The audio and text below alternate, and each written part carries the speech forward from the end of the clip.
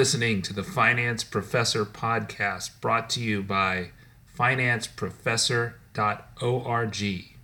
Hi, I'm Linus Wilson.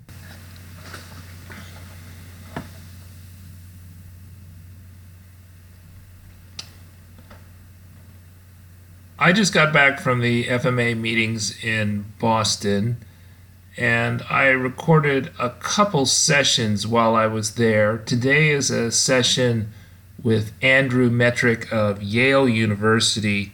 Andrew Metrick is a renowned scholar. I checked his SSRN page. He's the 27th ranked scholar out of 350,000 scholars on the Social Science Research Network working paper site by downloads, and he's very close to that number by citations on that site. So I was looking at the percentile that is, but that's much higher than the 0.001 percentile of the authors on that site. Obviously, he's a very influential scholar. He started out with his PhD from Harvard. He was an assistant professor at Harvard, then an assistant and associate professor with tenure at the Wharton School of Business. I think he started out in the economics department at Harvard, then he moved to the finance department at Wharton, and then he moved to Yale, where I believe he did his undergrad, and he's a full professor there. He's the Michael Jordan professor there. My guess is that his most famous paper is the Gompers-Ishii Metrick paper, which is used as a measure of corporate governance. So there's an index in there, and that gets cited a lot and used in the corporate governance literature. But as he says in this talk, he's kind of moved away from other fields of finance and has pretty much exclusively worked in financial crisis management, looking at the causes of the most recent financial crisis and also understanding ways to solve them. And they've started up a master's program of which he's a director. So looking at his CV, he's the director of the Yale program on financial stability since 2013 and the faculty director of the Masters in Systemic Risk program at the Yale School of Management. He also has served the executive office of the President Council of Economic Advisors from August 2009 through July 2010 as a senior economist and chief economist. And when I asked him to record the podcast, he mentioned that he recognized my work on TARP, and that there was really, I think, overlap over the period where I was somewhat critical of the Obama administration's disposition of the TARP warrants in particular, and thinking that they should auction them and that they could get better prices for them if they did. And that probably coincided somewhat with his government service, which is relatively brief. But I think looking back, if you think about how the Obama administration divested the assets overall for the bank bailout program known as the Troubled Asset Relief Program, that they did a very good job. The terms, in my opinion, were generous, but maybe they were within the bag-hot requirement. And so I think one of the things that Andrew is going to talk about in his talk is the tension between whether or not make the government assistance punitive enough to reflect market prices, but not so punitive that it adds to stigma and nobody wants to participate in the program And I think me and my co-author Wendy Wu, we talked about how stigma in some ways increased the returns to the TARP program for the government because it led to a lot of banks redeeming the TARP capital early. That paper was Escaping TARP, and that appeared in the Journal of Financial Stability. In my paper, Toxic Asset Subsidies and the Early Redemption of TALF Loans, and in that case I found that the more famous asset managers redeemed their subsidized Federal Reserve loans to buy CMBS, commercial mortgage-backed securities. They redeemed those subsidized loans more quickly than less famous asset managers. That is, PIMCO and BlackRock redeemed those government investments much faster than other less famous, less likely to be systemically regulated asset managers. So I recorded this talk on my computer, the audio, and then I also made the talk available on the Finance Professor podcast Facebook page live. So Facebook does this live feed, and so that allowed people to hear the presentation and see the presentation in real time, and you can still see it there. But I would recommend, if you would like to see the presentation, the formatting's a lot better if you see the YouTube version on my website, or my YouTube site, which is Linus Wilson, Linus Wilson, 2 words, and that's my channel, and you'll find that.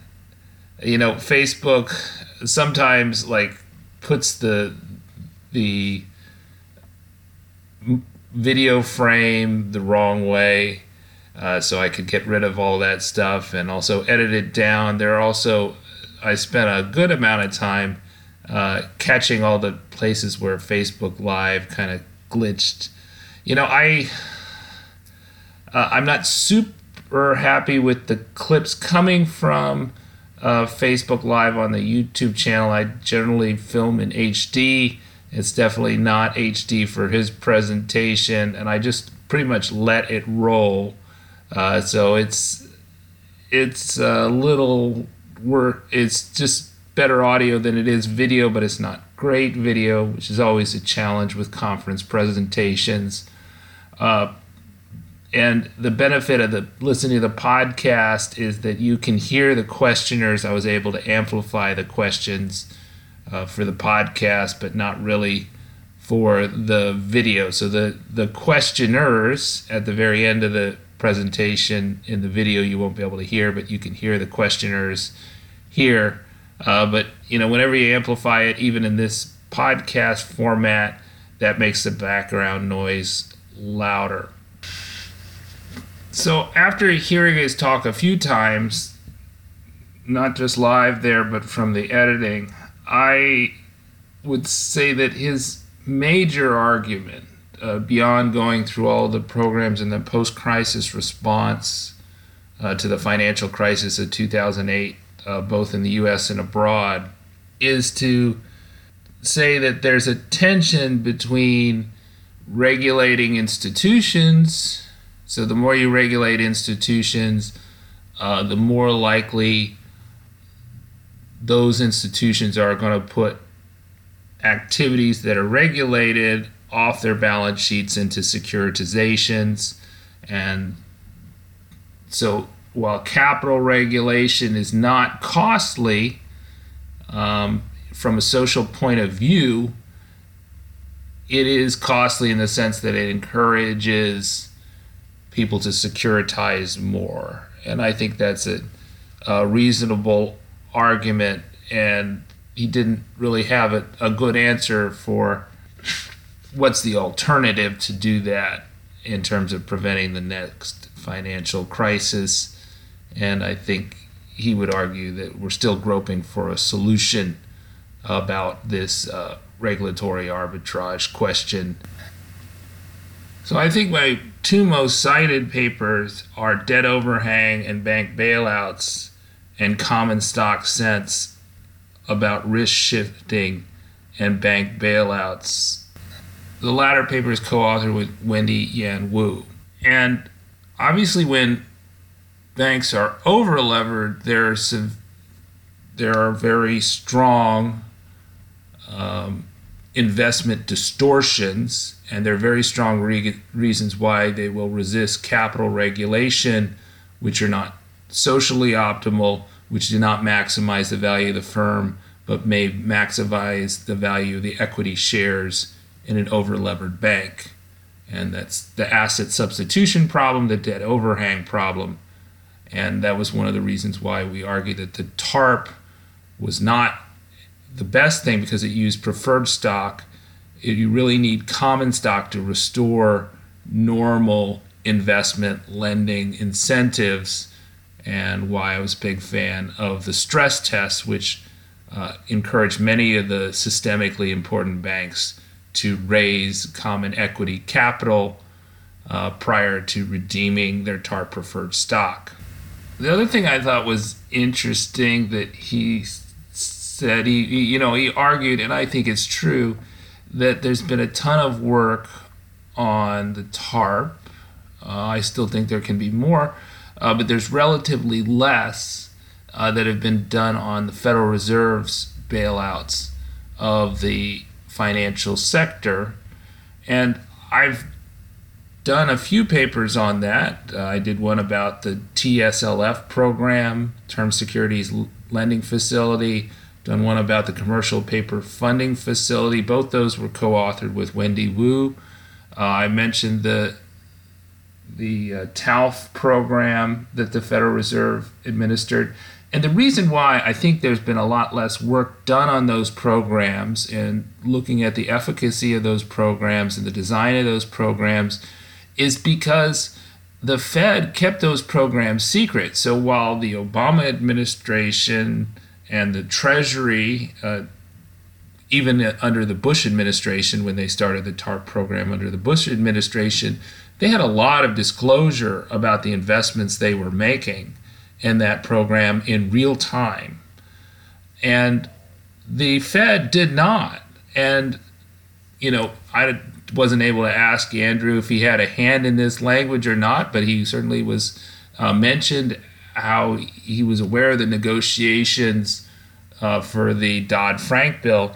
The Dodd-Frank bill forced the Federal Reserve to disclose the participants and the loans made and the investments made through their programs.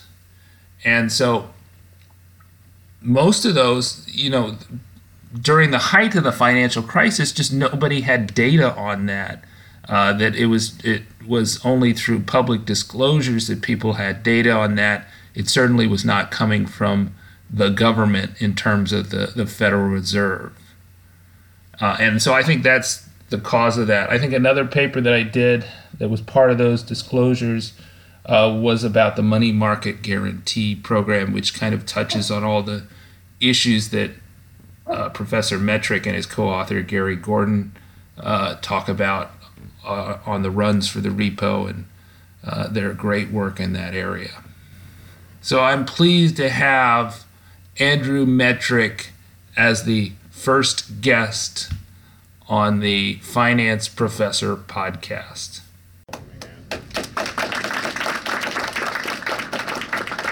Thanks a lot, Jeff. It was a pleasure working with you on putting these together this year. A lot of fun. I'm sad to go. I'm sad this is the last one. They're quite good. No, we'll get a chance to go to one.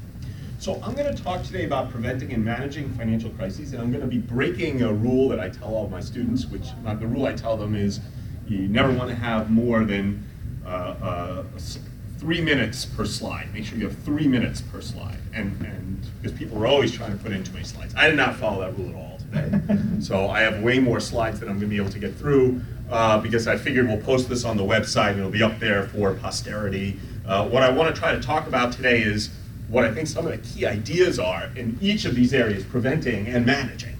Each of those two areas, preventing and managing financial crises, that have come out of is massive sets of regulatory reform that we've seen since the global financial crisis.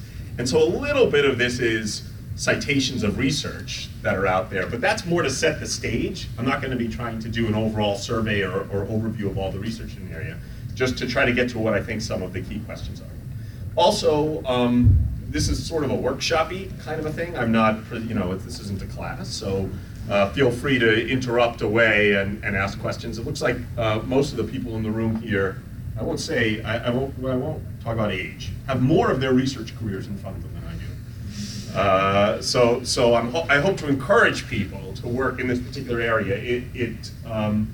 I think it is by far the most important thing in my now more than 25 years in this profession that has come out. I totally changed my own research program after the financial crisis. I pretty much only do this now, and if I had more of my career in front of me, I'd be excited to tool up and just focus on this exclusively. So the young people, I'll say it now, have a lot that they can do in this particular field, and I'll try to explain why I think that's true. All right, so the outline of this talk. First, I'm going to just give a bit of a sense of what's happened in the regulatory world since the global financial crisis in a few major jurisdictions. Most people in this room probably are familiar with what's happened in the United States, but a lot has happened in Europe as well. And I just want to give a lay of the land so you can just see how much there is to do. And then I'm going to do the two topics. One is preventing crises. We've done a lot on prevention, and there I think the key tension is between, all right, well, let's make sure these banks don't fail, and we put all kinds of regulations on banks, and then you just get migration out of traditional banking into what we call shadow banking or some other kind of banking. And that's a big tension. And a lot of the research in this area is very partial equilibrium. It's like, let's look at banking, figure out what to do about banking, and ignores that.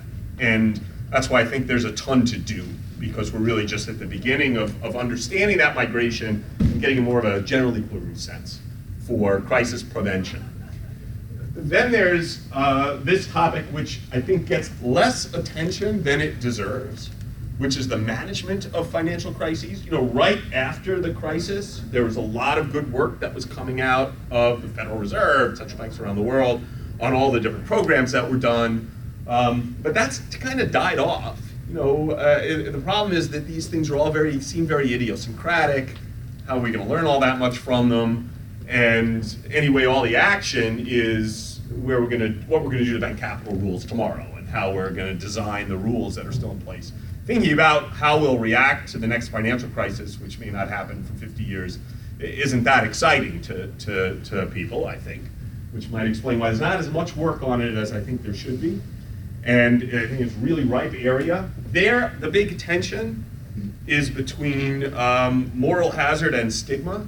So there's a lot of concern that if you have some kind of program to help distressed institutions, if you actually help them, if you bail them out, you're going to create an enormous amount of moral hazard for the future. And so that gives you a tendency to make sure that whatever program you put into place is extremely punitive. But if you have a very punitive program, then the market infers anyone who's gone to that program is really in bad shape, makes them want to run even faster from them, and you create stigma. And the tension between those two things can make it very difficult to design a program that'll work. And that tension, I think we see people exploring in some of the programs from the GFC, and there's just a lot more work to do. So those are the themes, but now let me go into some details. Okay, so just by way of introduction, microprudential regulation, that's most of what people studied when they thought of financial regulation before the crisis. And it was a somewhat sleepy field. I had colleagues who worked on it, and I used to tease them that it was boring and sleepy, and they all got the last laugh, because all this regulation stuff was turned out to be very interesting. But it was all very micro then. And what I mean there is the goal was protecting depositors, investors, consumers, and government insurance funds. We kind of thought about it at the institution level. And that type of regulation has been around in the United States since the 19th century. Really, any time that you had the licensing of banks, which goes back to having banks, and governments existing at the same time, there was something like microprudential stuff going on. In the United States, we have many institutions that do this. Federal Reserve, the FDIC, OCC, you can see all of our acronyms, state banking regulators, state insurance regulators. For markets, the SEC, the CFTC, state securities regulators. So there's a lot of actors in this space. This is a space about dead weight loss triangles, for the most part, right? We're really trying to, we understand that there's imperfections in these markets, there's asymmetric information. We would like these markets to work as well as they can, but it's not, most of the research in the area is not about crises, per se. Macroprudential regulation is a relatively new term. There the goal is protecting the whole financial system, minimizing externalities of failures in that system. The focus, instead of on being on individual institutions, is on the interconnections among institutions, markets, and the real economy. The formal authority for macroprudential regulation is new or significantly increased since 2008 in virtually all developed countries. What I should say is that, what would be more accurate to say here would be in Asia and in Latin America, after the crises of the 1990s, they put some things in place. They understand them much better and have made them more muscular since the GFC. In Western Europe and in the United States, there was often no real formal authorities until after the global financial crisis to do a lot of the things that we now can do. And all those formal authorities were granted without a whole lot of research behind them. There wasn't a lot of time. So people just wrote things in, often without having any research. So here I would say there's, on this particular topic, oh, and I should have mentioned on the previous slide. For the purposes of this presentation, this is not the only way people use the term, but when I say macroprudential regulation, I'm talking about crisis prevention. Okay, so that's not the only meaning of it, but for the purpose of this talk, I'm just going to use them synonymously. So we do macroprudential regulation to prevent a crisis. Okay, there's a ton of work to be done here. I would say, maybe we're a little past 1935 now, maybe we're in 1938. We're not that far ahead of what the understanding was of monetary policy as of the Great Depression. If you go back and read what people were talking about when they talked about what we would now call monetary policy leading into the Great Depression, they had absolutely no idea. It didn't occur to them that if you tighten monetary policy, this might actually be very harmful to the banking system as you go into a recession. Might make things worse. They just didn't really have that. They didn't have a model in their head for that. And I would say that for a lot of what we would think about as crisis prevention now, if you look at the state of the literature, we're fumbling towards having, there's no canonical model that would help us here. There's not one thing that we can point to. We're fumbling towards it a little bit. But there's a general sense, there's a lot of talk these days, I'll talk about it a little bit, of safe assets and safe asset policy, and why we should have a safe asset policy instead of just a monetary policy. But there's no formalization of this. There's just a lot of people kind of writing about it. We're where we were, I think, on monetary policy. So there's just a ton to be done here. We have to think about what are our objectives. It's not even obvious. So obvious, we would think, well, I'd like to prevent a financial crisis, okay.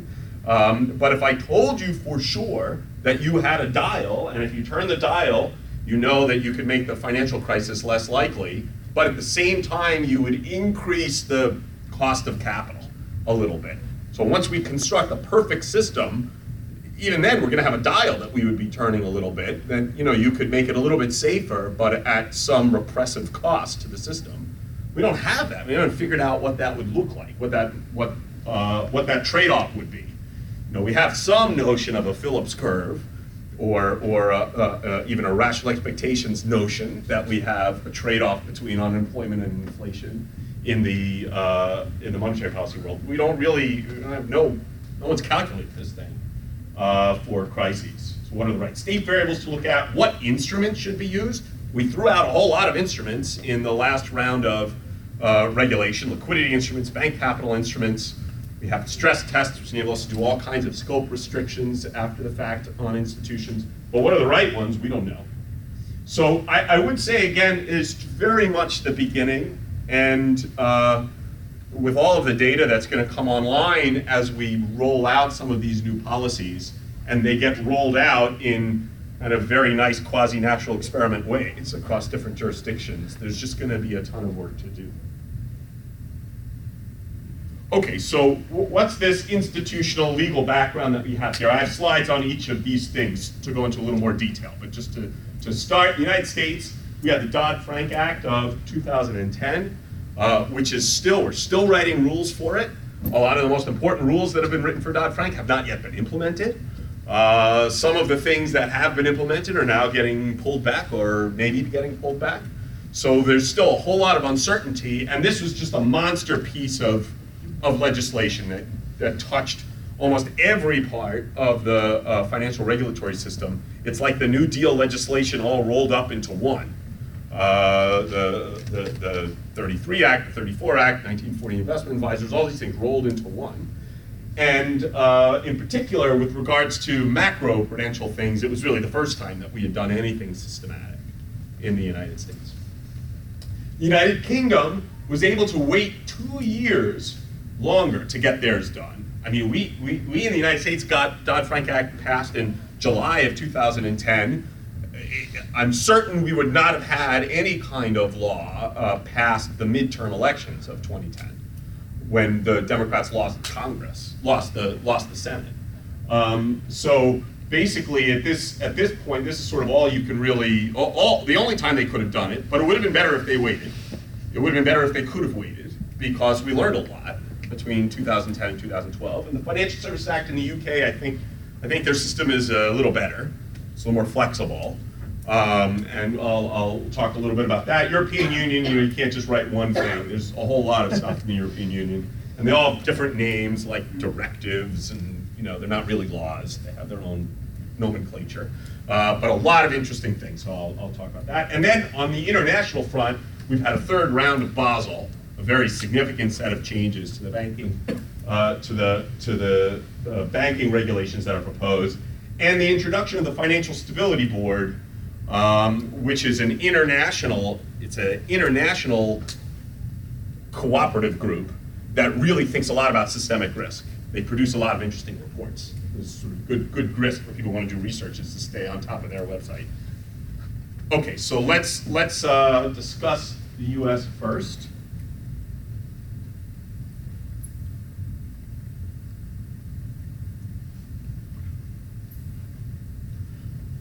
Okay, so I'm just going to mention 5 things. 4 of them are about prevention. The other one is more about management of crises. But I'm going to lump them all together as we talk about Dodd-Frank. The first is the creation of the Financial Stability Oversight Council, or FSOC. And the Financial Stability Oversight Council is a council of the heads of all of the regulatory agencies, financial regulatory agencies in the United States. And they actually have some bite. It can do some things. And it's tasked with kind of looking for the gaps that are out there in the law, looking for things that maybe the SEC on their own wouldn't be paying attention to, or the OCC, the Office of the Control of the Currency, wouldn't be paying attention to, but perhaps somebody should be paying attention to. And also can ask a specific agency that might have responsibility for something, but might not be thinking about it as part of their mandate, because their mandate may not be systemic risk. The FSOC's mandate is systemic risk. They can go to that agency and say, hey, there's a problem here. You guys should do something about this, or explain to us why you're not doing it. So that's among their powers. They have underneath the FSOC, sort of the secretariat for the FSOC is the Office of Financial Research, which employs a lot of economists now, a couple hundred people doing data collection and economic research on systemic risk. And they provide research that can be used all throughout the government, particularly to help the FSOC. Very interesting place to work, which hopefully won't go away. It's in some danger, but we hope it won't go away. The Financial Stability Oversight Council can designate, this is perhaps their most powerful, most important function, and it's one that is tremendously contentious, which is that they can designate an institution, a non-bank institution, as being systemically important. And then that institution comes under the oversight of the Federal Reserve. Now, that's very important because Lehman Brothers, AIG, they did not have systemic risk regulators. They did not have regulators who cared about systemic risk. So AIG has, as we know in this country, we have state insurance regulation. There was no national insurance regulator looking at them. They owned a thrift, but the Office of Thrift Supervision wasn't really paying attention to systemic risk. Lehman Brothers, their overall comprehensive regulator was the SEC. The SEC wasn't thinking about systemic risk, didn't really consider that to be something that they should be worried about. They're worried about disclosure and about markets functioning well. So there is no Lehman Brothers anymore, but AIG was designated systemically important, although they've now just voted and maybe they will be removed from that list. But for a while, they were on that list. They designated MetLife, they tried to designate MetLife. MetLife sued, and so far is winning. But the idea here is that when you are large and you might be systemically important and powerful, you don't get to have, your state regulator in charge of you anymore. The Federal Reserve can be. Yes? Probably you will want to answer this later, but do we know how much transaction cost or capital cost increase for the systemically important institutions? I'm going to talk about what it would mean to have what capital requirements might mean in terms of cost in general, and we can think about it specifically for this case. You want to say that that overall there's this makes it so difficult to do this type of regulation. This doesn't answer your question yet, but hopefully I'll get to it later. But this is somewhat of an aside to it, which is that the people who don't like government bailouts and government helping banks say this is terrible to designate them because you've designated them as being too big to fail. You've said you're too big to fail and we're gonna watch you really carefully, and everyone kind of knows that means you'll get bailed out. And so there's a part of the world that looks at this and says this is terrible, this is your bailout list. And then of course there's the institutions themselves who will, hire billions of dollars worth of lawyers so that they're no longer designated. So they certainly don't think that means that they're going to get bailed out. So there is a question: is this a good or a bad thing for that particular institution? Most certainly, if we throw out any notion that this actually makes you too big to fail and lowers your cost of capital because of that, they're not going to like this because it's just more regulation. It's just more oversight. Perhaps you have to hold more capital, but not necessarily. Not if you're a non-bank. So there are rules for systemically important banks that go through the Basel. So there's rules about holding more capital if you fall into certain categories. That's different than designation because you're kind of, in many cases, you're falling under more of international rules or just rules that the Fed might. You're already regulated by a bank regulator and you're just sort of falling above a threshold. They make you hold more capital. This one is also important and under some stress right now. This is a completely new way to do resolution/liquidation of a large systemically important financial institution. Again, take AIG or Lehman as examples. The only choices that existed for the US government in 2008 were either bankruptcy or bailout. That was all that existed. Neither worked out well, in some sense, right? Bankruptcy for Lehman almost brought down the whole world's financial system. And the bailout of AIG almost brought down our political system. So neither's great. And the idea here is, well, let's have some middle way, something that's other than bailout or bankruptcy. And orderly liquidation, the first draft of Dodd-Frank called it orderly resolution. And people said, no, you can't have that. We don't resolve, we liquidate. Okay, so it got changed to orderly liquidation. That enables you to take a systemically important financial institution through a resolution-like process like we do for a failing bank. Okay? Now, I should point out, you do not need, this is something often, there's a distinction that is an important distinction. You do not need to be designated as systemically important prior to being brought through orderly liquidation under Title II of Dodd-Frank. Also, if you are designated as being systemically important, you do not need to be brought through Title II of Dodd-Frank. You can still be forced into bankruptcy. So there's no sense in which when there is designation of, let's say, AIG as being systemically important, that means for sure, if AIG is in trouble, they're going to get taken through this orderly liquidation process. They can still be made to go bankrupt. And in fact, the FDIC, they will fall on their swords and they will tell you, Title I bankruptcy is our first choice for everybody. Everybody has to write living wills. Everybody's going to go through bankruptcy. We absolutely refuse to take anybody through Title II, orderly liquidation. They will say that over and over and over again. That is the party line. Okay, so it doesn't matter if you're designated, we're still not going to use this. But this is what we have, completely untested. Okay, so we have another financial crisis. We have now, as opposed to FDIC resolution we've done hundreds and hundreds of times. This is kind of similar. It borrows a lot of the same language from the statute that enables FDIC resolution to happen for small banks, but of course it's a very different animal if you're going to do this for AIG. And the literature is almost completely silent on what the impacts are. And I can tell you that this is one of the things that I worked on when I was in Washington, there are paragraphs in there where people fought like crazy over certain language in these things that I think is extremely consequential. And we don't really, we don't even have like a model to grind it through to figure out whether it's consequential. I'll just throw out one example, just this is a random example. So when you take a large institution through resolution, so Title II is the part of Dodd-Frank that says, all right, we're gonna all turn the key. The FDIC, the Federal Reserve, and the Treasury all say, time to take AIG or whoever through orderly liquidation. Once they say that, then there's a certain amount of time that they have to decide what things that were in AIG are going to get thrown into a stub that will go bankrupt, and what part will go into a bridge bank that can borrow from Treasury and will continue to operate as it slowly winds down. And the question is, how long should they have to do that? How much time do you want to give them? Well, it seems like a very consequential thing. If you give them, as some of their early drafts had in there, 5 days, it's like an enormous, 5 days, you're gonna think, oh, 5 days is too short. But actually, 5 days is so long that anybody who thinks this might happen is even a little worried about this happening runs way, way before. Like there's even a hint of Title II. There's no way they can wait 5 days. So the language that's ultimately in there, they have them waiting 3 days.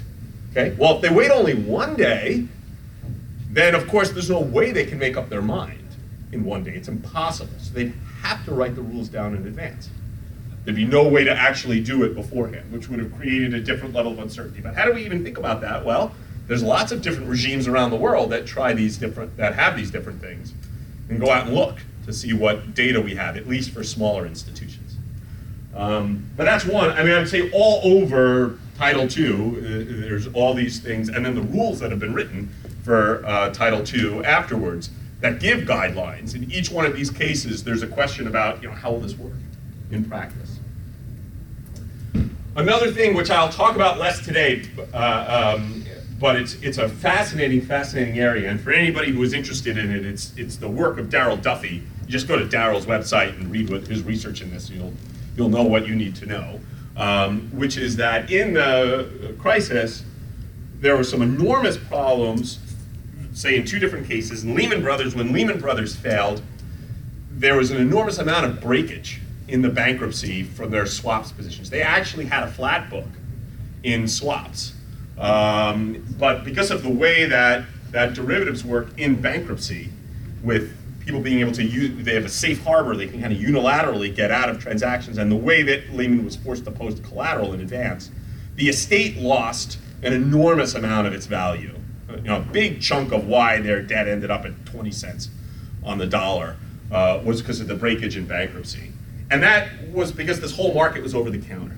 So a lot of people thought, well, one way to try to fix that is just move more of that stuff into clearinghouses, because then, to the extent you have a flat book, you're not going to get that kind of breakage. You don't get breakage like that on your exchange-traded things, for example. We didn't see that. So that's one motivation for doing it. Another motivation for doing it is like AIG had they did not have a flat book, they had enormous exposures. But no one counterparty knew what their exposures were. There was no one place where we could see, oh my God, they get downgraded, this is how much collateral it's going to cost them. This is what the overall exposure just wasn't in one place. And the regulators, you could say, wow, the regulators should have been paying attention to that. But even a very good regulator, in the absence of a clearinghouse, I don't know how you go through 1 million transactions and they have these types of things.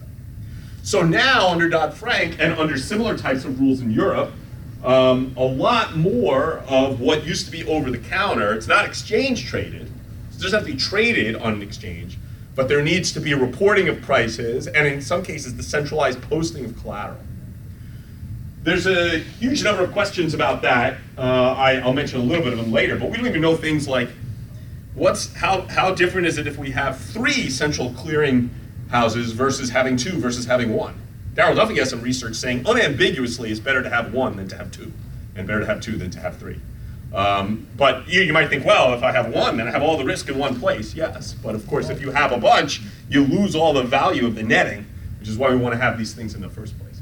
So Darryl's done some excellent work, but he'd be the first to tell you that we're just at the beginning of understanding that. Okay, so in the UK, they have, so the United States, of course, we have this problem because we have a very balkanized financial regulatory system. It's very balkanized. And it's almost impossible to fix. This is a backdrop to then talking about the UK. So for example, in the United States, we have the SEC and the CFTC. This is just one example. And they used to be really different. The SEC dealt with financial products, and the CFTC was doing hog futures, or hog presents, spot markets for commodities and things. That, of course, has changed a lot over time, and now the CFTC is doing financial derivatives on indices, and the SEC does financial derivatives on individual names. But there's a lot of overlap between what those two regulatory agencies do. There's one example of a million things. So you would think a logical thing to do would just be to put them together. Okay? And in fact, people who work at the CFTC, and even people who work at the CFTC who would get largely swallowed, understand that that would be a very good idea. A lot of people think this would be a really good idea. And it was proposed in early versions of Dodd-Frank, but they couldn't do it. They had to drop it. They had to drop it. Why?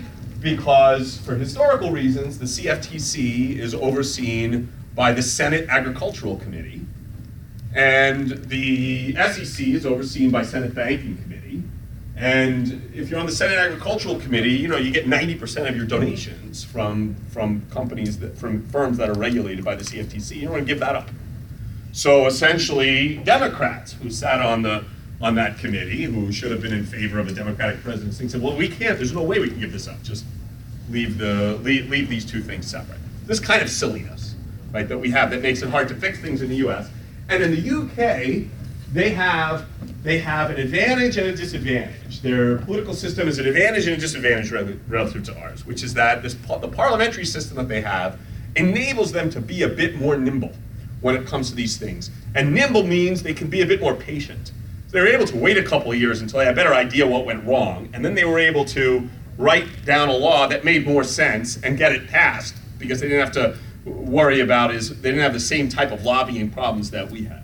Now, there's a downside to that. Paul Tucker, who was the deputy, the number 2 person at the Bank of England during the crisis, has said at post-Brexit that in the United States, the United States is terrible at kind of making normal laws, but very good at constitutional laws. We're good at constitutional laws because we don't do them.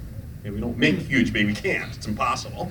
Okay? And he says, whereas the UK is very, very good at making changes to their laws, but that flexibility means that if they want to go and do things like leave the entire European Union, they're able to do that. You imagine we could never vote on something like that in the US. So that's the advantage to their system, is that they can easily write a law like this. The disadvantage is they can vote on Brexit in a referendum that nobody knew was coming. Okay, so upsides and downsides. So what they do, they created 3 new bodies in the Financial Services Act. The Financial Policy Committee, the FPC, that's an analog, it's kind of an analog to the Financial Stability Oversight Council, the FSOC in the US. Has the same kind of overall look out for systemic risk things, make people fix stuff up if you don't like it. It is, however, a committee within the Bank of England. It might have been better if we had empowered the Fed to do this instead of requiring them to cooperate with 9 other agencies with different mandates. But it has the same type of job. They took their micro-prudential activities and put them in a new body called the Prudential Regulation Authority. And that also exists now within the Bank of England, and before that had been in its own place, the FSA, Financial Services, and which was turned out to not work. So they got rid of that, they brought it all back into the Bank of England. And then the Financial Conduct Authority, and that's kind of like our consumer financial protection with some SEC market regulation stuff thrown in.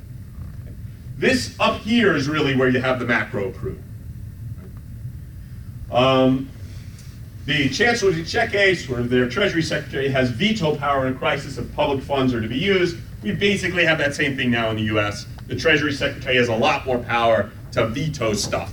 That's going to be done by the Federal Reserve to be informed about it, to have the opportunity to veto it than they did before.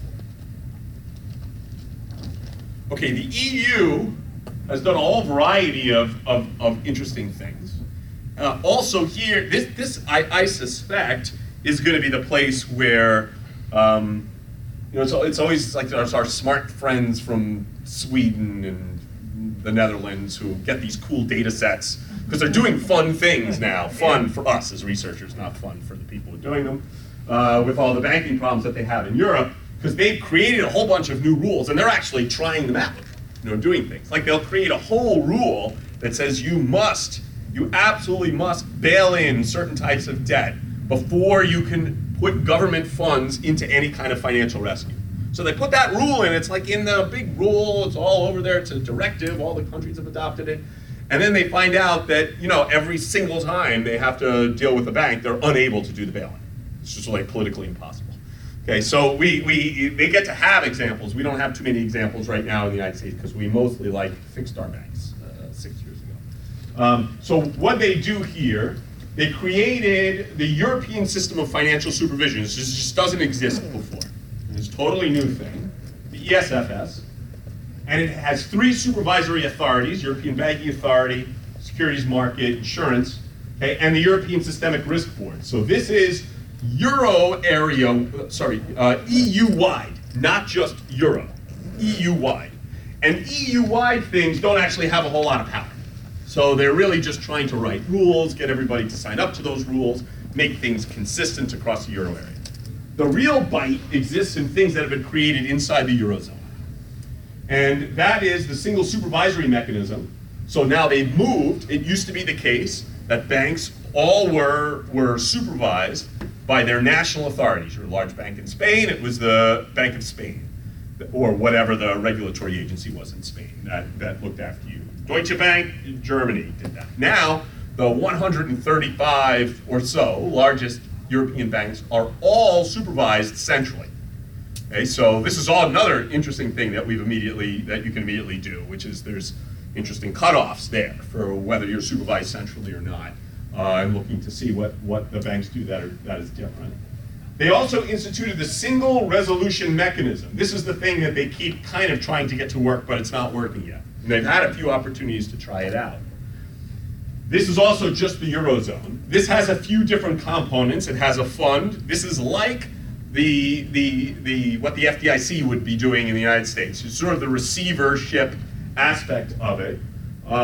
There's a single resolution board, which is an independent EU agency to ensure the orderly resolution of failing banks, and the single resolution board manages the single resolution fund, which then has to work with various national funds, which together make up the single resolution mechanism.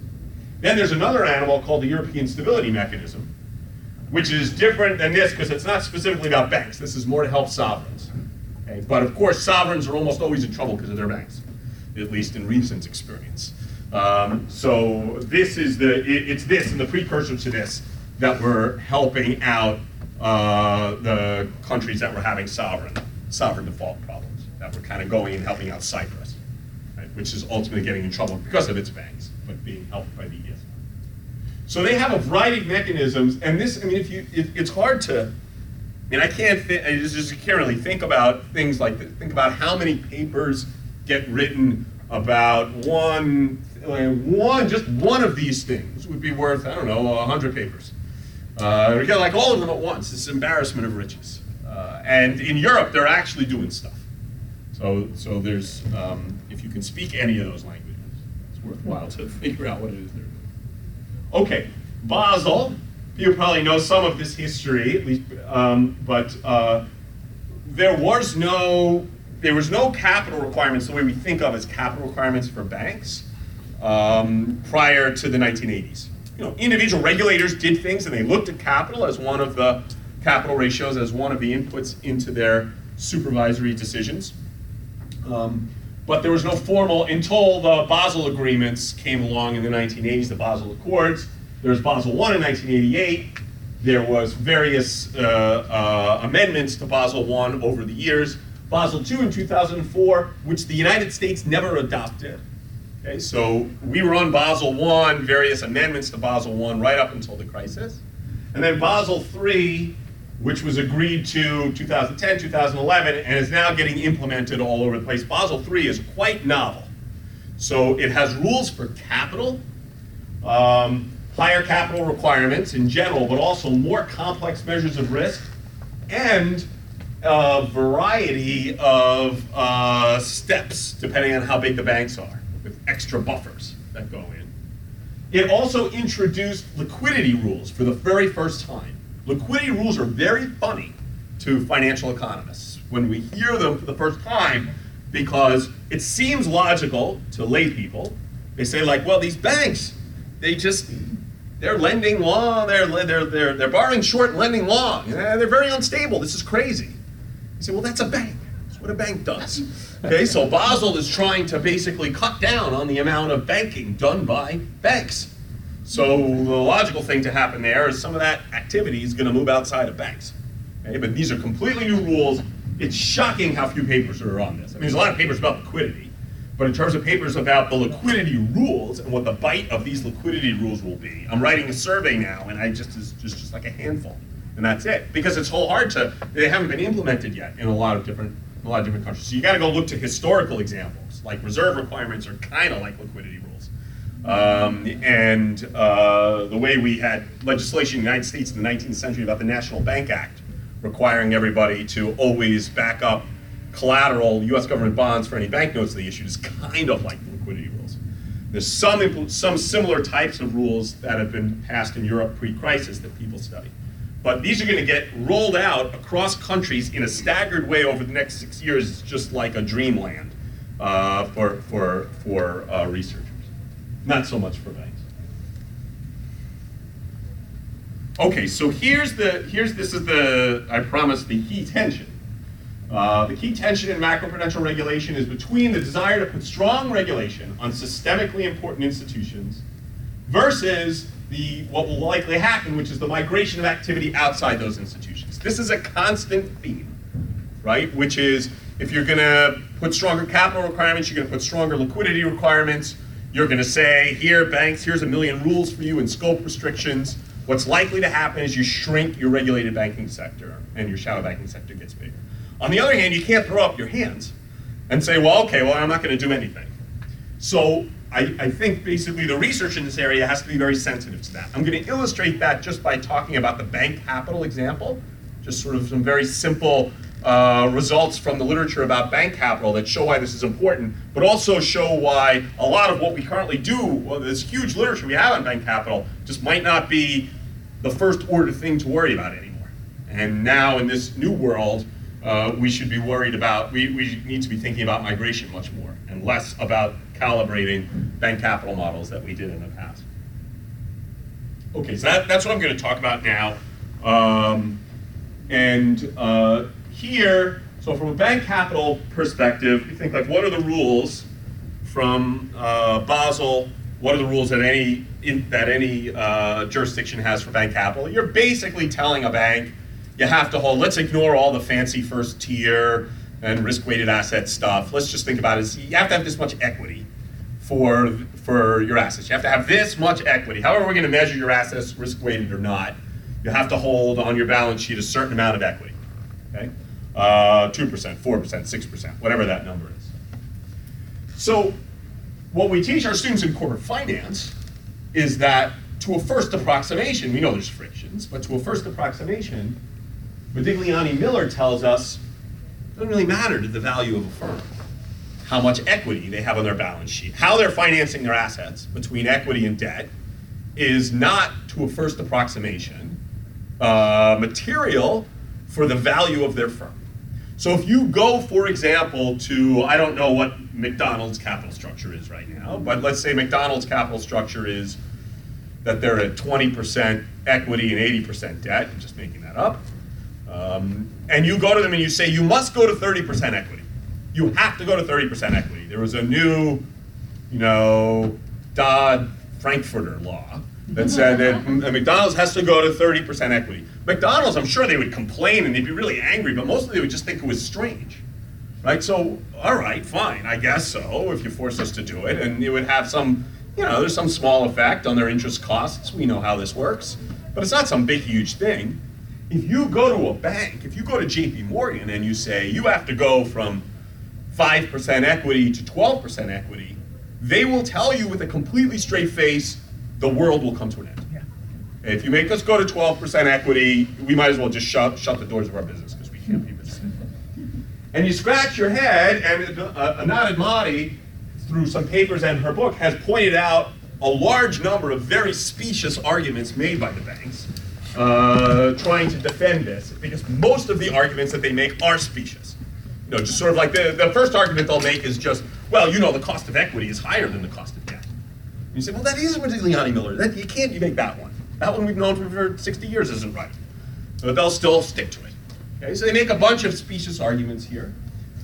But there must be something going on. I mean, these are pretty smart people, and they're losing their minds when you tell them they have to have a little more capital. So this is coming back to your question earlier. So let's suppose we actually do it. So what's happening, and why is this related to the research stream that we should have to care about? Okay, so let's think. So first thing we do, we go through, and this is what Anat does in her work, goes through and kind of debunks these things, which is important to do. There are violations to Modigliani Miller. Maybe that's what's explaining it. So there's interest costs. Maybe that's the problem, right? You can deduct one, you can't deduct the other. The first thing to recognize from that is that really shouldn't, that's not a social cost. Privately, the banks might care about that, okay? But a tax deduction, if the only reason they want to have a lot of equity, a lot of debt, not a lot of equity, is a tax deduction, then maybe tax policy needs to be changed, okay? But even more to the point, they shouldn't lose their minds over it. Kashyap, Stein, and Hansen, in a very, very readable paper, I'm going to show you some of their results, just do a calibration, and they say, well, how big could this be? 1 or 2 basis points per percentage point of additional capital to make them hold. It's not the type of thing that would drive them out of business. And it's not that different it's not any different for a bank than it would be for McDonald's. Right? So for the same reason that it matters to McDonald's, it would matter to a bank.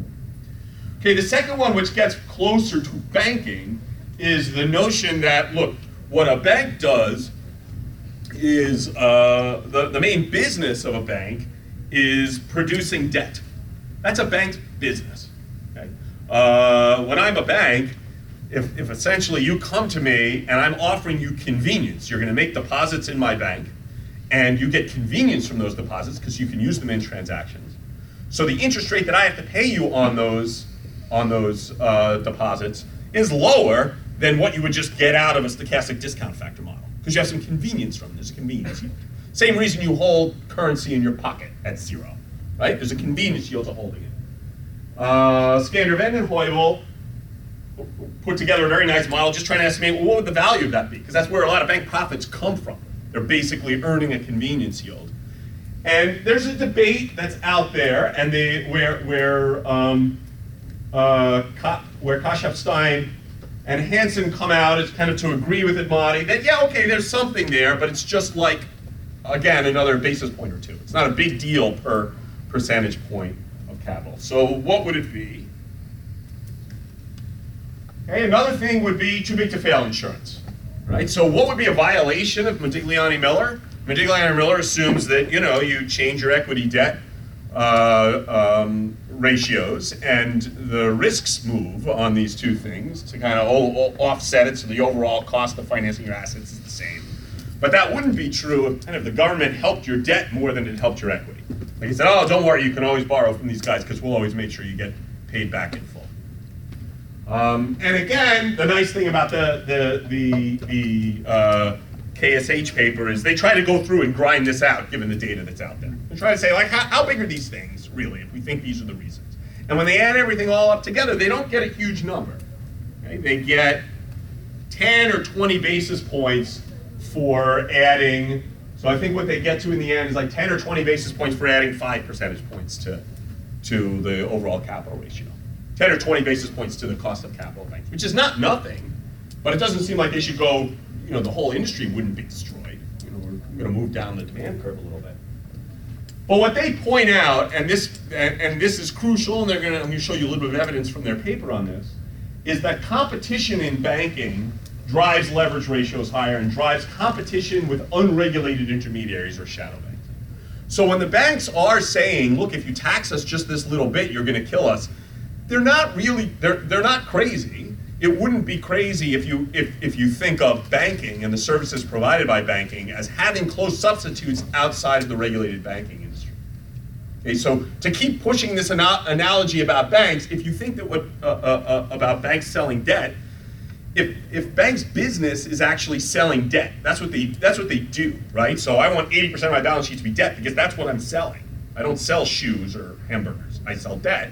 Okay, then telling a bank you have to have 20% equity would be like telling McDonald's you must sell 20% chicken McNuggets. Okay, that is your business. And yet there's this unregulated burger joint down the street that doesn't have to do that. So most people might just want to go down the street, so they have to deal with all this chicken stuff. They want them to specialize just in burgers. Okay, so what's going on here is you're actually altering the competitive landscape with having these rules relative to the competitors that they have that have learned how to do maturity transformation and other forms of banking activities without being under the umbrella of a regulated bank. Okay, so let's see what's the evidence for that? Okay, so the KSH figure 3 is just going to show that size and leverage are positively correlated. It's just an appetite, just to whet our appetite. Okay? And these wonderful pictures here with lots of dots in them, the key is down here. You can all read that, right? Yeah. I'm going to give you the basic idea. It's very simple, which is, and you go in this direction, the book equity to book assets, in this direction the banks are getting smaller. Okay, so essentially the biggest banks have the smallest book equity. This is over time, and these are just by quintile of bank. Okay, so the higher the line goes, the book equity to book assets is just higher. The smaller the bank, the smaller the quintile that we're in, the more equity they have. It's just sort of a funny thing. It seems like big banks tend to be more highly levered. And it's the same thing over here using risk-based capital ratios instead of just equity, instead of just book equity.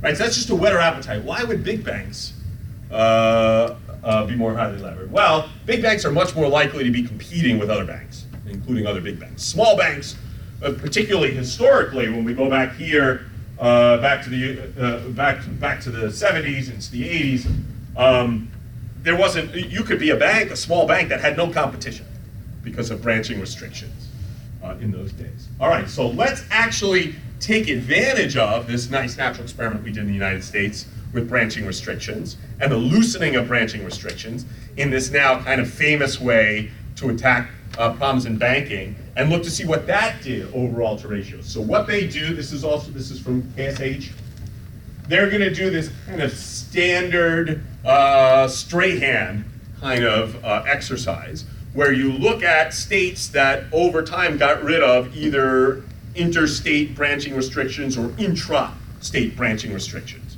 and they're just going to do a diff and diff type of analysis. You got a nice big panel, and we're just going to try to figure out what happens to the equity to asset ratio in a state when there is deregulation. So deregulation means all of a sudden I'm competing with more people.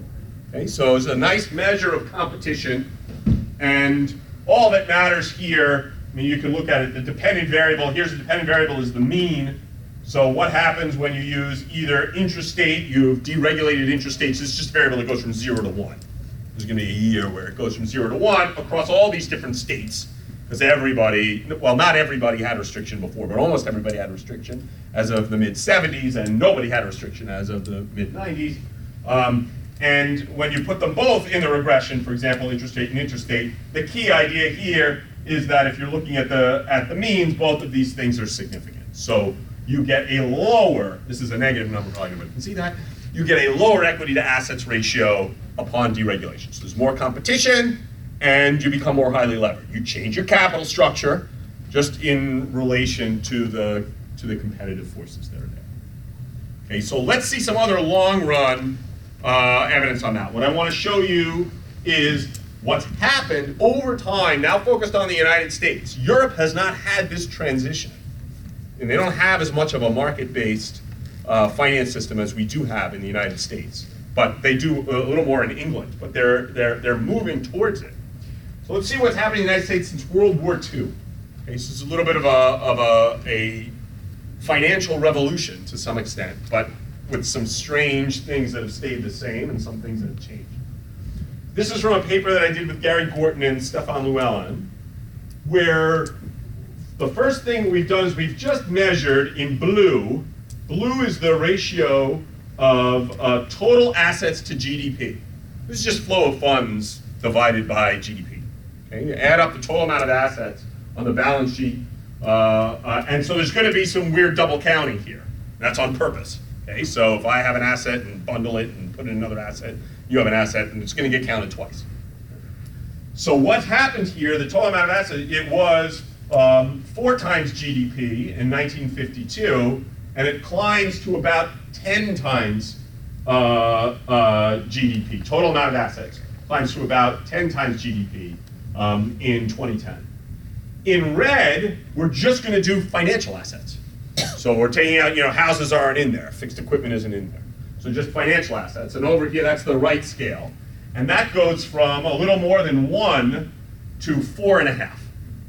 So the total amount of assets to GDP ratio in the United States went from 4 to 10, like a factor of 2.5.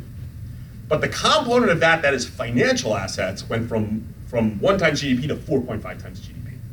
Right? So there was a lot more growth in financial assets overall. We financialized ourselves a lot. All right, so have that in the background. This is not a stable time for overall assets. What we're going to do next, though, is we're going to do an estimate of all of these financial assets. What fraction of them would you call safe? Okay, so AAA ratings, AAA corporates would go in there. Securitized, like 75% of securitized bonds, because 75% of securitized bonds are rated AAA. Let's just add those things together. It's not a sophisticated exercise. Again, it's from flow of funds. From 1952 to 2010, that number, that ratio is like always between 30 and 35%. So think about what's happening. Like total amount of assets is going up. We're going from 1 times GDP to 4.5 times GDP, but some relatively constant fraction of this thing is staying safe. It looks a lot like, from when we first started to study macro, it looks a lot like these very constant ratios that you get of output to money. Right? There's a notion in which, of financial assets, this isn't of total assets. This is of total financial assets. Okay, so this is safe asset share of total financial assets that are out there. So you have a certain amount of total financial assets. Some of the safe stuff is basically used to support everything else. It's like lubricating it. It's like transactions. You can use this stuff in transactions and as collateral. But look where these safe assets are coming from. 1952, 80% of safe assets were coming from deposits. This was like a very bank-centered system. You want to do something to the financial system, you go and you tell the banks, we want you to behave differently, hold more equity or do something. Okay. But where these safe assets get produced as now overall this time, and again, remember, as a fraction of total assets, it's staying about constant. But where is it coming from? By the time we get to 2010, we're at about 30% of it coming from bank deposits. And the rest coming from all these other things, securitized debt, corporate bonds and loans, other liabilities. Other liabilities are this category up here. A lot of the other liabilities are mixing up some of the things from the other categories. So we're no longer in this total bank-centered system. that we're in here. And we can't think that just by going in and changing bank capital requirements, we're somehow going to make the world safe. All right, what are some I'm calling these semi-stylized facts. Really, there's not enough here to be stylized. Okay, so they're sort of stylized facts. The assets to GDP ratio is increasing, financial assets to GDP ratio increasing even faster. The share of all assets that could broadly be considered safe or money-like or information insensitive, that's Gary's favorite term, has remained relatively stable, with government and financial components acting as substitutes. That's going to be an important point, which I'll mention below. Within the financial debt component of safe assets, the share made up by bank deposits has fallen with its place taken by a broad range of shadow banking creations. That's very long run that I just showed you. This actually works incredibly well at short horizons. You know, if people are familiar with Adi Sundaram's RFS paper from 2015, which is just a very, very cool result. He shows that essentially if you just track what's going on in the convenience yield, which is like a short-term measure for what's happening in the convenience yield, which is like a short-term measure for what's happening in the spread between treasuries and some other risk-free thing. It was telling you just how scarce treasuries are. Or if you look at just how much revenue the government has brought in one week versus another week, which is somewhat random, it's fiscal, it's not a monetary thing, you can observe at weekly horizons more asset-backed commercial paper being issued. So in other words, we get a little increase in the spread at the convenience yield, more asset-backed commercial paper gets issued. We had students at Yale who did the same thing, a very similar type of thing, looking at actual securitizations. Like when you have all this stuff sitting in your warehouse, when do you securitize it and throw it out on the market? Well, when do you do that? You do that in a week where the convenience yield has popped. Okay, so over very short horizons, the financial markets are quite good at manufacturing substitutes for the type of safe assets that banks traditionally did. So that's our background to this. Okay, so what do I think are some big open questions here? I'm just going to give you, I have 2 slides, I couldn't fit them all on one slide. Right? But we could have made many more slides. All right, first, how do we do cost-benefit calculations for financial regulations? We're missing good models of both the costs and the benefits. You can see this just in the bank capital space, which has gotten the most attention. It's the reason I use the bank capital example. I don't actually think the bank capital place is the most interesting place to work, because there are a lot of people working in bank capital. There's like no one working on liquidity rules. And we have a lot of liquidity rules that are coming out. But even in the bank capital space, so what do we think? Well, what's the cost of having higher bank capital? Well, first, even if you just think it's happening within the banking space, we don't have a great mapping for what the change in bank capital rules on the cost of capital overall for banks is. We don't have a great mapping for that. But even if you had that, you then have to put in the migration of everything that goes out and figure out what the cost of capital would be to what the ultimate cost of capital would be to any of the borrowers or any of the users of bank capital. We don't know that. We don't know how the change in the cost of capital maps into economic growth, because we've ignored these kinds of things in our macro models. We don't have a great model of that. Furthermore, we'd like to know, but we don't know, even in a world where all you had were banks, if you change the bank capital ratio for all banks from a minimum of 10% to 20%, what does that actually do to the probability of having a financial crisis, and how bad that financial crisis will be if you have it? We don't know that. So all these things, really to do them well, is going to require some better kind of grand macro model. This is outside of just finance, but we need a macro model that has intermediation a little more fundamentally part of it. Right? What's happened since the crisis is that, the DSGE world, and they're very sophisticated people, but they've kind of just grafted on top of their models and financial intermediation. Instead of it being kind of part of the system to begin, it's like we have this big huge system, and now we're just going to put this little pipe from here to here. Okay, and they're not built to help us answer these questions. Okay, big open questions continue. Now getting more specific. This one is a very active debate for which it's very political, this particular debate. The FSOC in the United States can do this thing they call designation. And it's died down a bit now because I think the industry has won, but there was a big fight at one point about whether they should designate large asset management firms. So BlackRock, should BlackRock be designated as systemically important? And BlackRock have successfully argued that we don't really, we have a big balance sheet, it's not our balance sheet, we don't actually have control over these assets, we're a custodian for other people. Sometimes we're an agent for other people, but that's different than what it is for a bank. And furthermore, why are you going after us? What you should go after is some specific type of activity that's done by these institutions. So if you think it's really dangerous, this one little thing that's done by some institutions, well, don't just go after us, go after the activity. And there's a certain sense to that.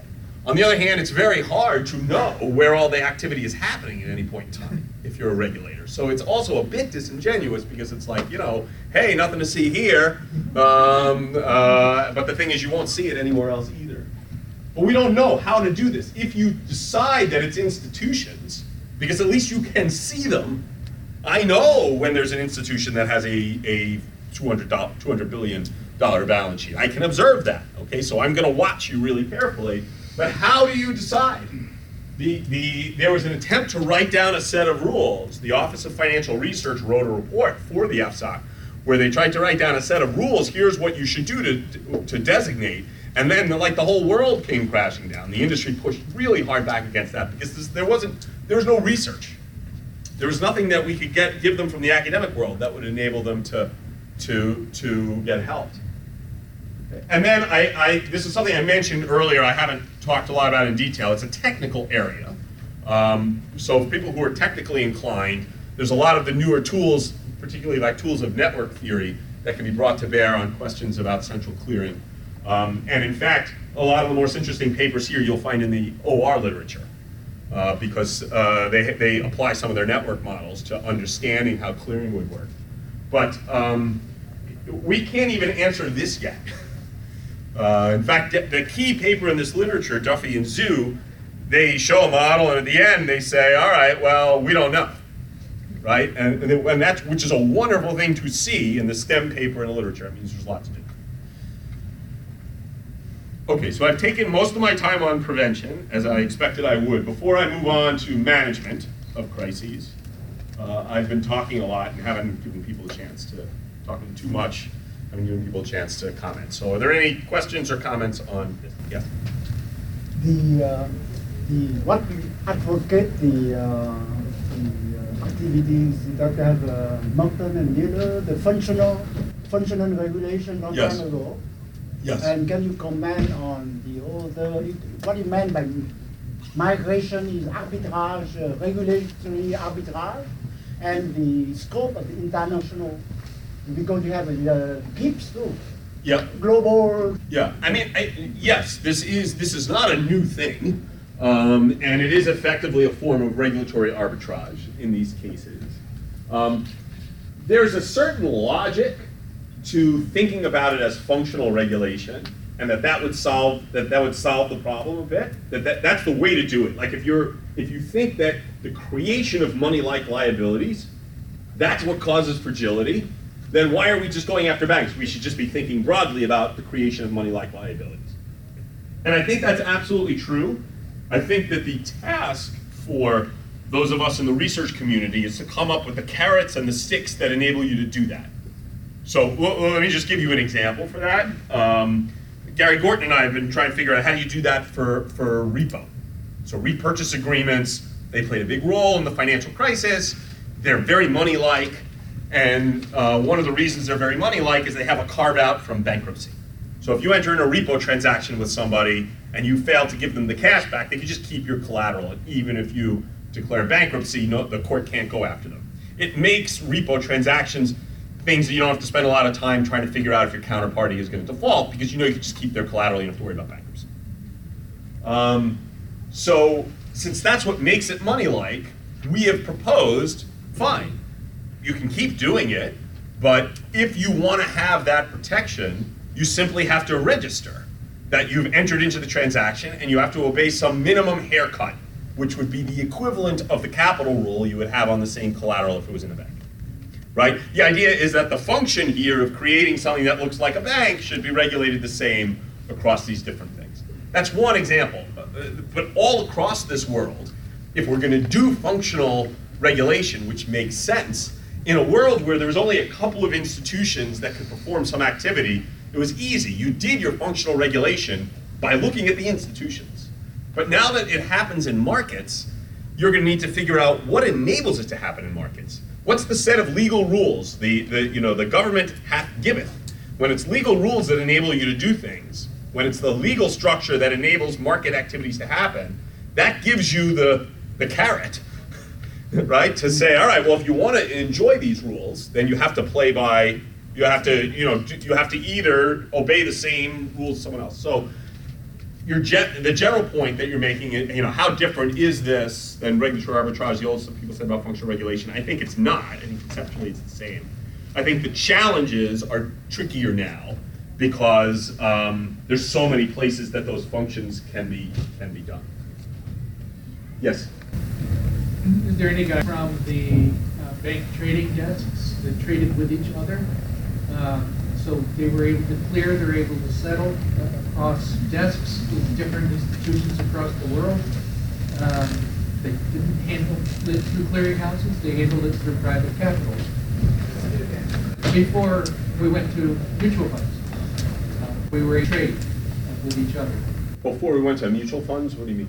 We were able to trade commercial paper, we were able to trade these other things, but we did it all internally with internal rules. Right. Well, that's how it worked going up to the financial crisis. It was all, there were basically master agreements between different banks, and they would lump together. This is Darrell Duffy. Darrell Duffy says the downside of clearinghouses, if you have a clearinghouse for CDS, then you can't offset the CDS stuff that you're doing with the other things that you're doing with these other counterparties. And that's the downside, that's the trade-off. But in general, that system did break down in 2008, which was the problem. And that system broke down to the point that large institutions that had long-standing master netting agreements with each other simply weren't letting cash out their door. JP Morgan told AIG said, all right, well, we need $100 million, give it to us, it's ours. And JP Morgan said, no. So, to the extent it was sitting in these bilateral relationships, what we learned can freeze.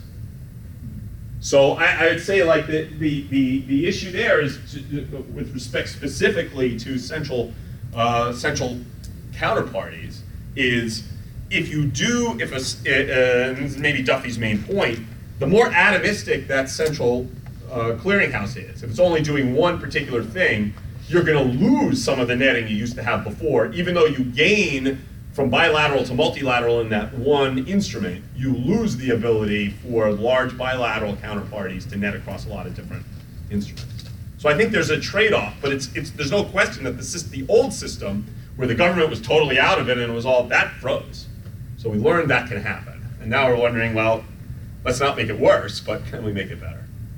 Good topic for research. Yes? I know you said that there's a lot of research on capital. I'm going to ask you a capital question, but maybe you have an answer. So one of the things that I saw in some older data was that it seemed like that the smaller banks, and you've touched on that, have a lot more capital than the bigger banks. Has that changed post-crisis, and do you think that the Basel rules will get the systemic banks to have more capital than, say, the $1 billion in asset banks? Well, they're definitely going to bring up the biggest banks from the very low levels they used to be at. One question is, will the small banks hold buffer stocks of capital above the new minimum thresholds? Were they just holding whatever capital they wanted to, or was it a buffer stock over whatever they thought the level was going to be? So one argument for why the smaller banks would hold more equity is they do the cost benefit. For them, the costs are kind of what they are for large banks, but not as big because they don't face as much competition. But the benefit of holding some extra capital is they can't raise capital that fast that they need to. So they have to have a bit of a buffer stock. So if overall the rules pop up and they're popping up a little more for the big banks. But if overall the rules pop up, if part of the reason the small banks were bigger than the big banks before was because they needed this buffer stock, that effect will still be there. It would only be because of the extra amount, the extra percentage points that we're asking the big banks to do. That might tend to shrink it a little bit. But I would still expect that the buffer stock incentive would be there. Have you seen any some more recent data on the differences than the paper you cited, for example? I haven't seen that, like just an extension of that basic thing. I haven't seen that. I'd be curious to see what that looks like. I don't know if it's any different than it was pre-crisis. Yes? I have a question about activities.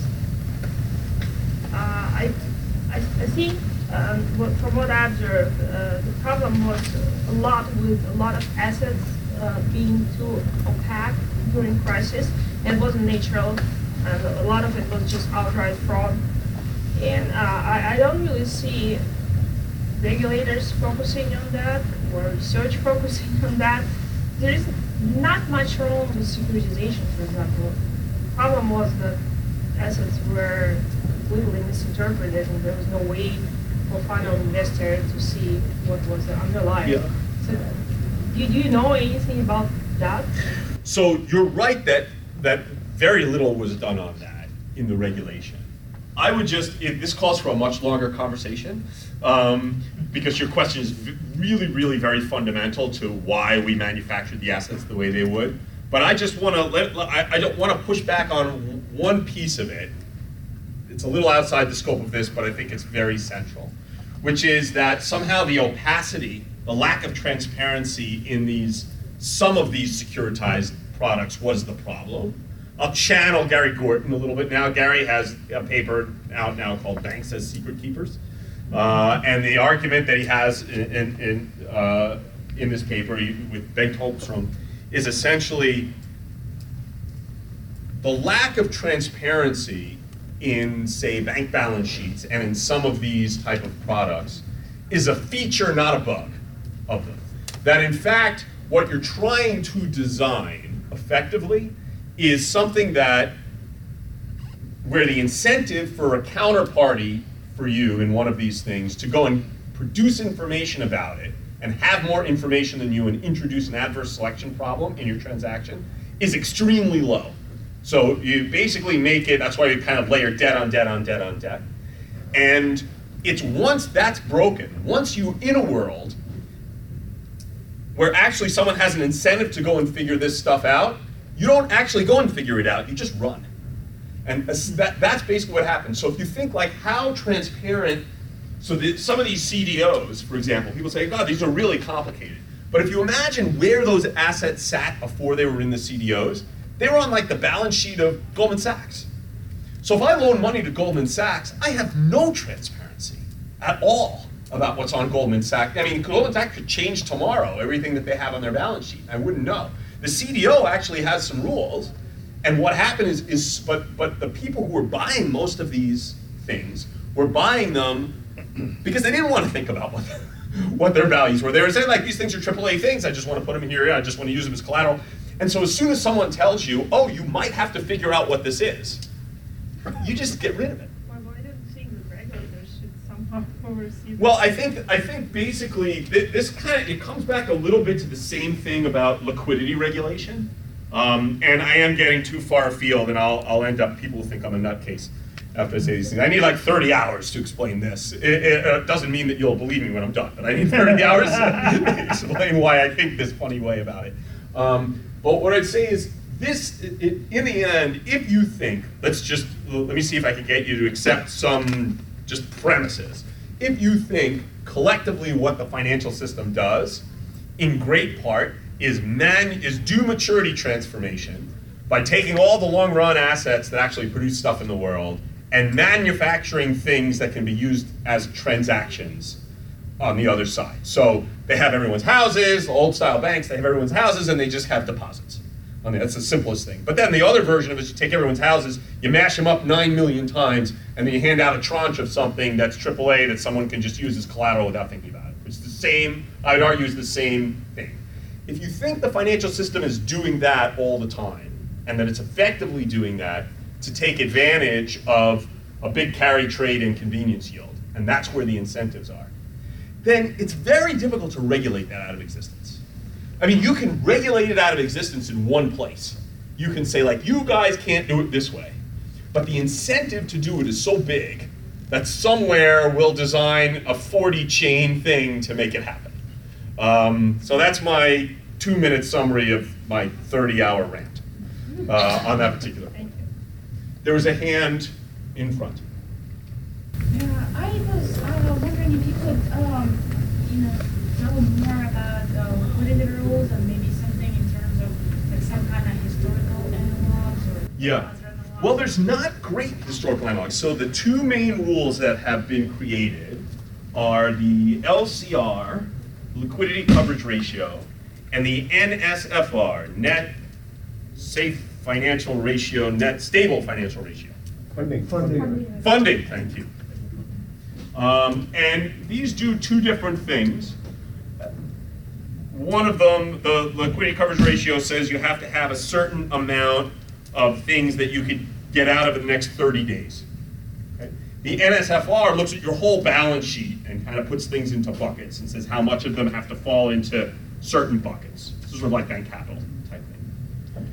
Neither of these things has a perfect analog in deep history.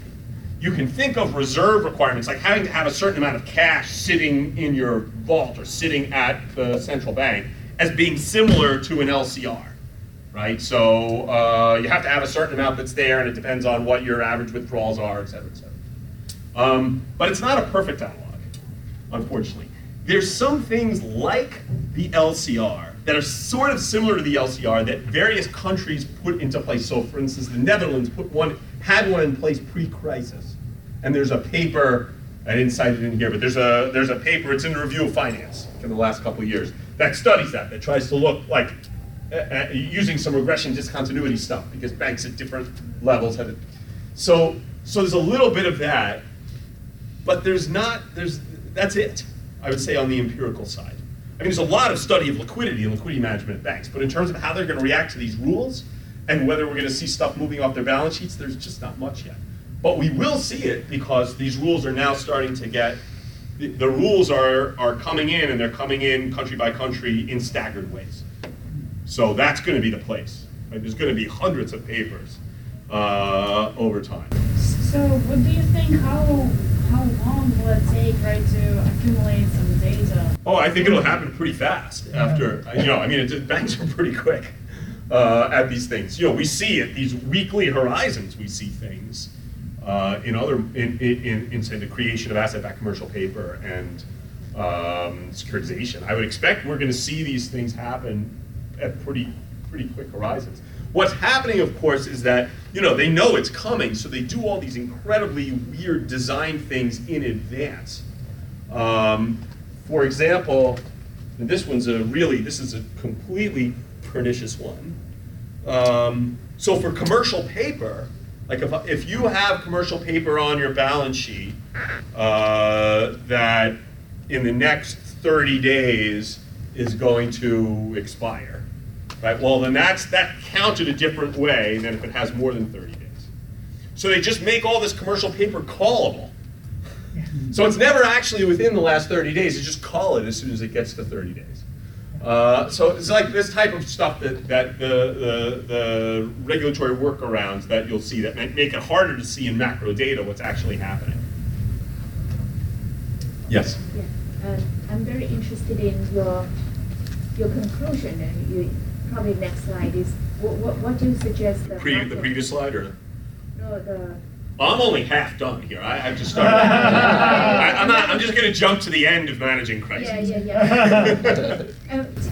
So maybe I ask the question, for a small currency nation, yes, the banking system is just like way surpasses the GDP, and then the central bank that was supposed to serve as a lender of last resort. Yes. So what kind of a macro prudential? Yeah. So all right. So let me state, I haven't been talking about that today. In part, I haven't been talking about that today because that's not really a new problem. And that problem we've known is a very significant problem for a long time. And in fact, the small countries that are highly financialized there's a literature on it. The IMF has produced some really good databases on it. Very smart people have been thinking about these things since at least the Asian crisis. Historically, they've been thinking longer than that, but in a modern, sophisticated way. So you face a totally separate, totally different set of problems if you are a small open economy with a banking sector that's 5 times your GDP than you face in the United States and in Western Europe. They're big economies, some of them have those things. The difference, what I'd say the difference is, what you're describing is a problem that we know is a big deal. I think ultimately the conclusion that came out of a lot of these different places is, you're not going to be able to just let your currency flow for free and not have capital controls and think you have a monetary policy, right? And so that's kind of, everyone understood that, and you better have a whole lot of reserves. And it's a complicated problem. It's a problem we knew we had, though. The problem that we didn't know we had 12 years ago is like the United States financial system could just totally blow up. And so we didn't have any rules for that at all. So I'm not dismissing your question. I think it's a really hard one. It's just one I don't know how to answer, but I know a lot of smart people who think about it. Not me, though. I'm not smart and I haven't been thinking about it. Yes? When you're comparing the capital ratios of small banks versus big banks, there are some externalities in the sense that the larger banks are taking a different kind of risk. If you take the SIFIs of 50 billion and above. So you would think they should have to have more capital? Or less. Or less. Yeah. Why Because less? They might have, if you go back to the S&L crisis, that's the other time when the banking system blew up, and that was a very simple kind of risk. So why less? Because smaller banks are holding credit risk, larger banks are holding market risk. So this is their argument for why you have to use risk-weighted assets. So let's just imagine, though, that we get the risk weightings right. So what you're talking about is a left side of the balance sheet problem, right? So how do we measure your actually risk-weighted assets? But let's suppose we could do that, which we can't, but we're going to pretend. Then is there some reason you think that the actual amount of equity they should hold relative to that properly measured risk-weighted assets would be different, small or large? That's a very difficult question. Yeah. But the point is that there are different types of animals. Yeah, and so I think that's why now we have these debates about, so what you would be pushing back on, and I think you would have a lot of fellow travelers in this, is that to the extent you're going to impose a leverage ratio, a straight out leverage ratio of equity to assets, that, why are you doing that? The banks are really different in the types of assets that they have. And right now we have both a straight out leverage ratio and complicated tier 1 to risk-weighted assets ratios where we try to get that stuff right. So, and I think they're both hard questions. But you're right, it's easy to identify certain things. People say, well, the small banks aren't as well diversified. In general, they'll have like mortgages from the 10 miles around their bank. That's not that diversified. And which is the other, people often say like, big banks are the problem. The problem is, not this room, I know, but out in the world. Big banks are the problem, you just gotta make banks smaller. You remind them, like in the Great Depression, we had 30,000 banks. They were all small, and we had a horrible financial crisis, and we had financial crises, pretty much every 10 to 20 years historically without having big banks and without having government bailouts. So the complication in all of this, what I'm always kind of screaming and yelling at my co-authors about, so I can do it to you guys too. Is, we can't, any of the things that we answer, if they fix the last crisis, if they make it so that the last crisis didn't happen, that's not good enough. Because the next crisis won't be like the last one. It might be some average of the last 50, but it won't look exactly like the last one. I'm sorry, you had a follow-up. Just one more. On the central clearing, what Duffy doesn't talk about, and it's not talked about a lot, is that by making central clearing margin or collateral ratios, they basically become a concentrated rating agency. In other words, if they decide that this asset class is not Yes. good enough, then Yes. that itself could cause a crisis. Yes. Cause. Well, I'm absolutely certain that a clever theorist could write down a model where that would be destabilizing. But I'm not sure that would be the general case. But you might be able to convince me. And I discovered I have like almost no time. So I'm going to not, I want to jump ahead to the big questions. Blah, blah, blah, blah, blah, blah. All right. Managing, I told you I ate too many slides. They'll all be posted. Big question at the end. They will all be posted, I promise. All right. Big open questions in crisis management. I wouldn't want to leave without saying how important these are. Hundreds of programs in the global financial crisis across countries. I'm currently working on a project, we're just cataloging them. I'm not going to study all of them, they're too hard. Okay, there's hundreds of them. And just in the United States, actually, we had all these emergency lending programs. We really studied a lot the TAF, the Term Auction Facility. There's a bunch of papers about that. Okay. On the capital side, we have TARP. We have a lot of papers on TARP, half of them written by Linus. Okay. So, you know, we have a lot of, there's papers written on a couple of our programs, but then there's a ton of things. You know, there's the Commercial Paper Funding Facility. It's hundreds of billions of dollars. There's almost nothing that's out there on it. And this is just the US. Every country did this. So, and in each of these cases, there's often cool little design things. I'll just throw this out, and I have almost no time. The Term Auction Facility in the United States, that's why I had a bunch of slides showing it. But the really cool thing about the Term Auction Facility is essentially just like the discount window, except you auction. It's an auction instead of just going. It was designed to reduce stigma. And in fact, people paid higher interest rates for the Term Auction Facility funds than at the discount window. So they could have just gone to the discount window and say, please give me this for 2%. And instead they went into a big auction and went hooray when they got it for 3%. Okay? So why was that? Because there's a lot of evidence that was because they were able to do Term Auction Facility and get funds there without getting any stigma. Okay? Why? Why would you be able to get any stigma? Well, there was one incredibly clever little design feature in the Term Auction Facility. I don't know how important people paid attention at the time. You could not get at the discount window, you go and you ask for money, you get your money the same day. Term Auction Facility, they don't give you your money for 3 days. What an incredible screening device. Nobody who's really desperate for money would go and have to wait 3 days to get their money. So you're actually willing to pay more to show everybody that you don't need the money the next day. Okay, this is like an incredibly clever little design thing. I don't know, some lawyer at the New York Fed came up with it or something like that, but it's ingenious. And hundreds of things all over the world, people tried all sorts of ingenious things, and we don't know what worked and what didn't work. So there's so much to do. All right, what principles emerge from these evaluations? What elements of program design would maximize confidence, minimize stigma, and have the lowest political cost? Okay, so we got to get to it. We just had all these disease outbreaks all over the world. We got to figure out what medicines work.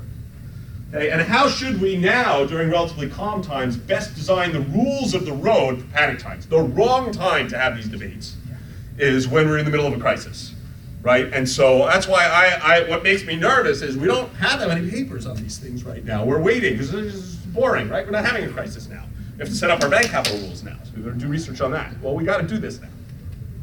Okay, so I'm sorry it's late in the day and I've kept everybody 2 minutes late. I'm always guilty of that. But I'm going to hang around, and I think it's upstairs where they're having drinks, right? Yes. All right, so anybody wants to join?